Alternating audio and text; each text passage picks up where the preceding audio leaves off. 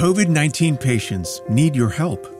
If you've fully recovered from COVID-19 or unknowingly been exposed to it, you may have the antibodies that could help COVID-19 patients recover. Donate blood and receive testing for COVID-19 antibodies. Visit Vitalant.org today to schedule an appointment to donate blood.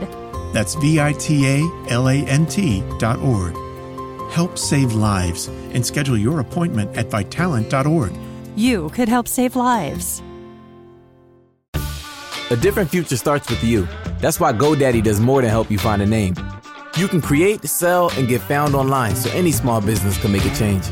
We need a new generation of thinking, your way of thinking. Start different at GoDaddy.com. This is an ode to the glass noodle.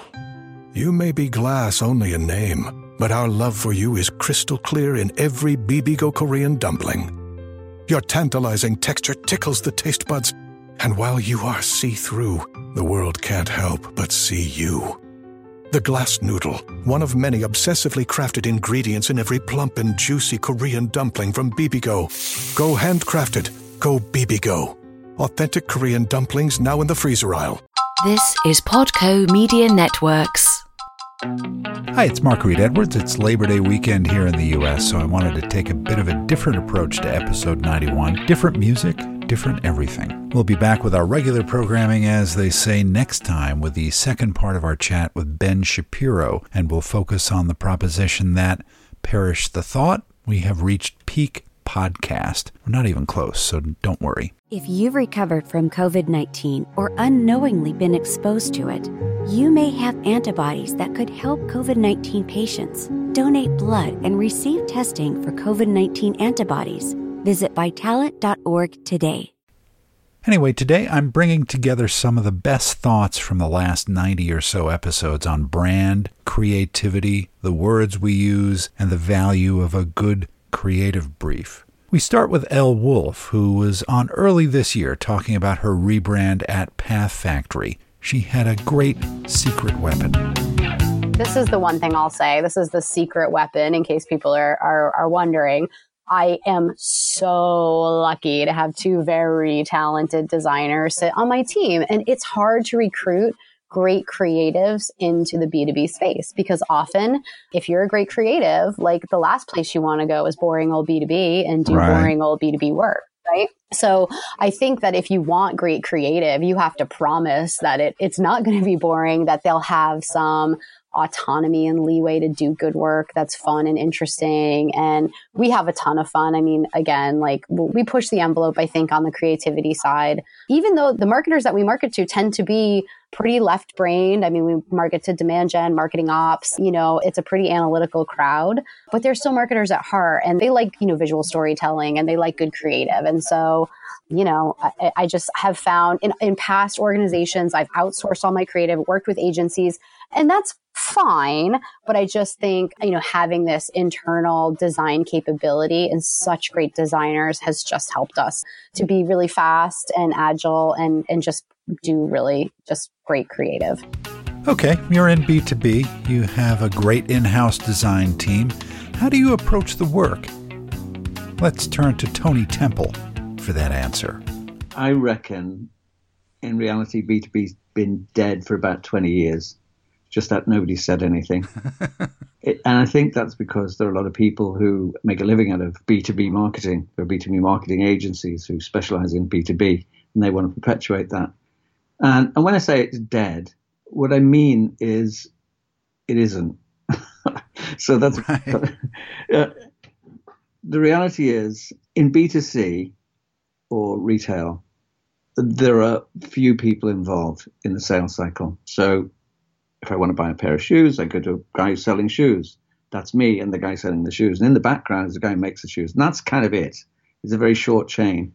Whereas in a business-to-business transaction, there could be upwards of 20, 30, 40, 50 people at all levels of seniority throughout the business, and with different agendas to actually focus and make that decision. So, yeah, it's more complex. But if you speak in that corporate voice, if you consider this as one organization speaking to another, you automatically drop into that passive tone of voice. You just become grey like everybody else. And that really is what makes the difference. I think now, you and me, not B2B, is the sort of philosophy that B2B companies need to adopt. You need to be more human, because even in a B2B scenario, it's people dealing with people. People buy people. People are affected by emotions primarily. And those are the things that you've got to focus on. Instead of this stiff problem, pain, solve, discussion, and then myriad personas and different messages for each of them, which really just serves to confuse. So really, you've got to strip it back, get more human, and think about the person the other side of the screen. It's not a building talking to another building. That's kind of what I mean by you and me, not B2B. It's people talking to people. Yeah. Yeah. Particularly when you think about the connected world we live in. And it's a connected world, not office block or town or city or nation. It's global. You and I both have friends all over the world, and we're connected by LinkedIn. We're connected by Facebook, by Instagram, by Twitter. You know, this is the world we live in. It's human, it's connected. These people network everything. So we've got to get real and start acting like humans. Treat everyone like a human. It's really about respect. And as Alex Withers points out, everyone is creative.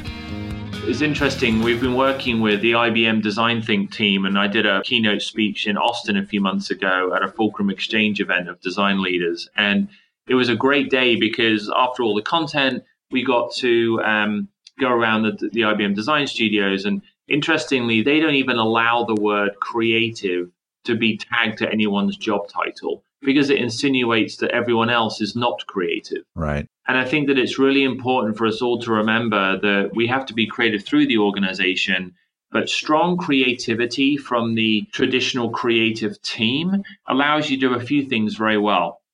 It gets you better ROI on every dollar spent. There is no doubt that if you don't allow quality to suffer and you hold quality in high regard in your marketing machine, that you'll get better open rates, better click-through rates, better engagement rates, better spontaneous awareness scores. You'll be able to punch above your budget weight. So one of the things we're very proud of when we go to some of the big trade shows in the creative world is I know my team and our creativity will mean that every dollar we spend on that event as a lead sponsor will generate more booth traffic and more ROI than any other vendor at the show, because we put so much attention on creativity. So, the skills are driving more ROI for the same dollar spent, improving time to market, because they understand the brand. If the creatives get the brand, and they do because they live it every day, then they can turn work around faster without letting quality suffer, and they maintain brand consistency. Creativity is important, but it's not just about design, is it? Our words have power. And Ben Afia is a master at understanding that power and putting it to use for companies. It's really about culture, he says. I suppose this is the heart of it, really. It's that, we use language to express our vision, our strategy as leaders. We lead and engage people using language. We manage people and we connect with people using language. So, language really is in everything within an organization. It's in your strategy. It's in your performance contracts. It's in your marketing, it's in your terms and conditions. So, words are everywhere, and words articulate your thoughts and your behavior. The language gives away what you really believe about your customers and about your staff. And I think that people are just not really aware of it. They're not quite conscious of the fact that the words they're using gives away that truth. And so when the language is harsh or less than human, that's a message that you probably don't want to be giving to your customers or to your employees, but it almost happens by accident. And I'm asking people to be a bit more thoughtful about how the language they use reflects their culture. You've got everything aligned internally, but how do you articulate your plans? The dreaded creative brief. Greg Quinton has an idea on the purpose of the brief and how to write it. The creative brief is purely an articulation, a single-page articulation of this is it. This is really what we need, nuts and bolts. We've got rid of all the rest of the stuff. This is the stuff the pithy points that we've got to, and we need your help on. So during that process, you're understanding really what your needs are. We are watching and listening and understanding those needs as well. And then we all have the same understanding of what the ambition is. And, we're all a little bit closer and a little bit clearer by the end of that process. And that really helps. I always find it staggering when people think that a pitch will provide the answer. It never will. Yeah. All a pitch can do is give you, the client, an understanding of how we, the agency, think. And that's it. That's all we can ever do. We cannot, it would be arrogant to say that we can solve it at that point, because we don't really understand the problem, the deep down problem. So, I would say, if I was making a recommendation to a client, I'd say, just get close to the team that you're working with. Give them as much time as you possibly can. Do as many workshops as you possibly can. Involve the people who are the right people to involve, but no wider. The more people you have, the more it's going to look like a camel. That's a nice dose of wisdom on brand. Thanks to Elle, Tony, Alex, Ben, and Greg. I'm amazed at the thinking some of my guests have had in our chats. It was enlightening to go back and listen. We'll try this again in the future on other subjects. But next time, Ben Shapiro is back with more on podcasting. This episode of Confessions of a Marketer was written, produced, and edited by yours truly. Confessions of a Marketer is a trademark of Reed Edwards Global Inc., and this episode is copyright 2019. Until next time, I'm Mark Reed Edwards.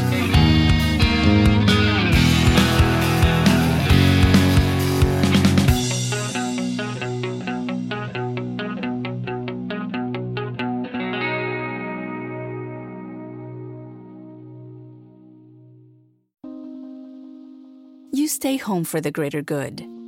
Secondhand smoke doesn't.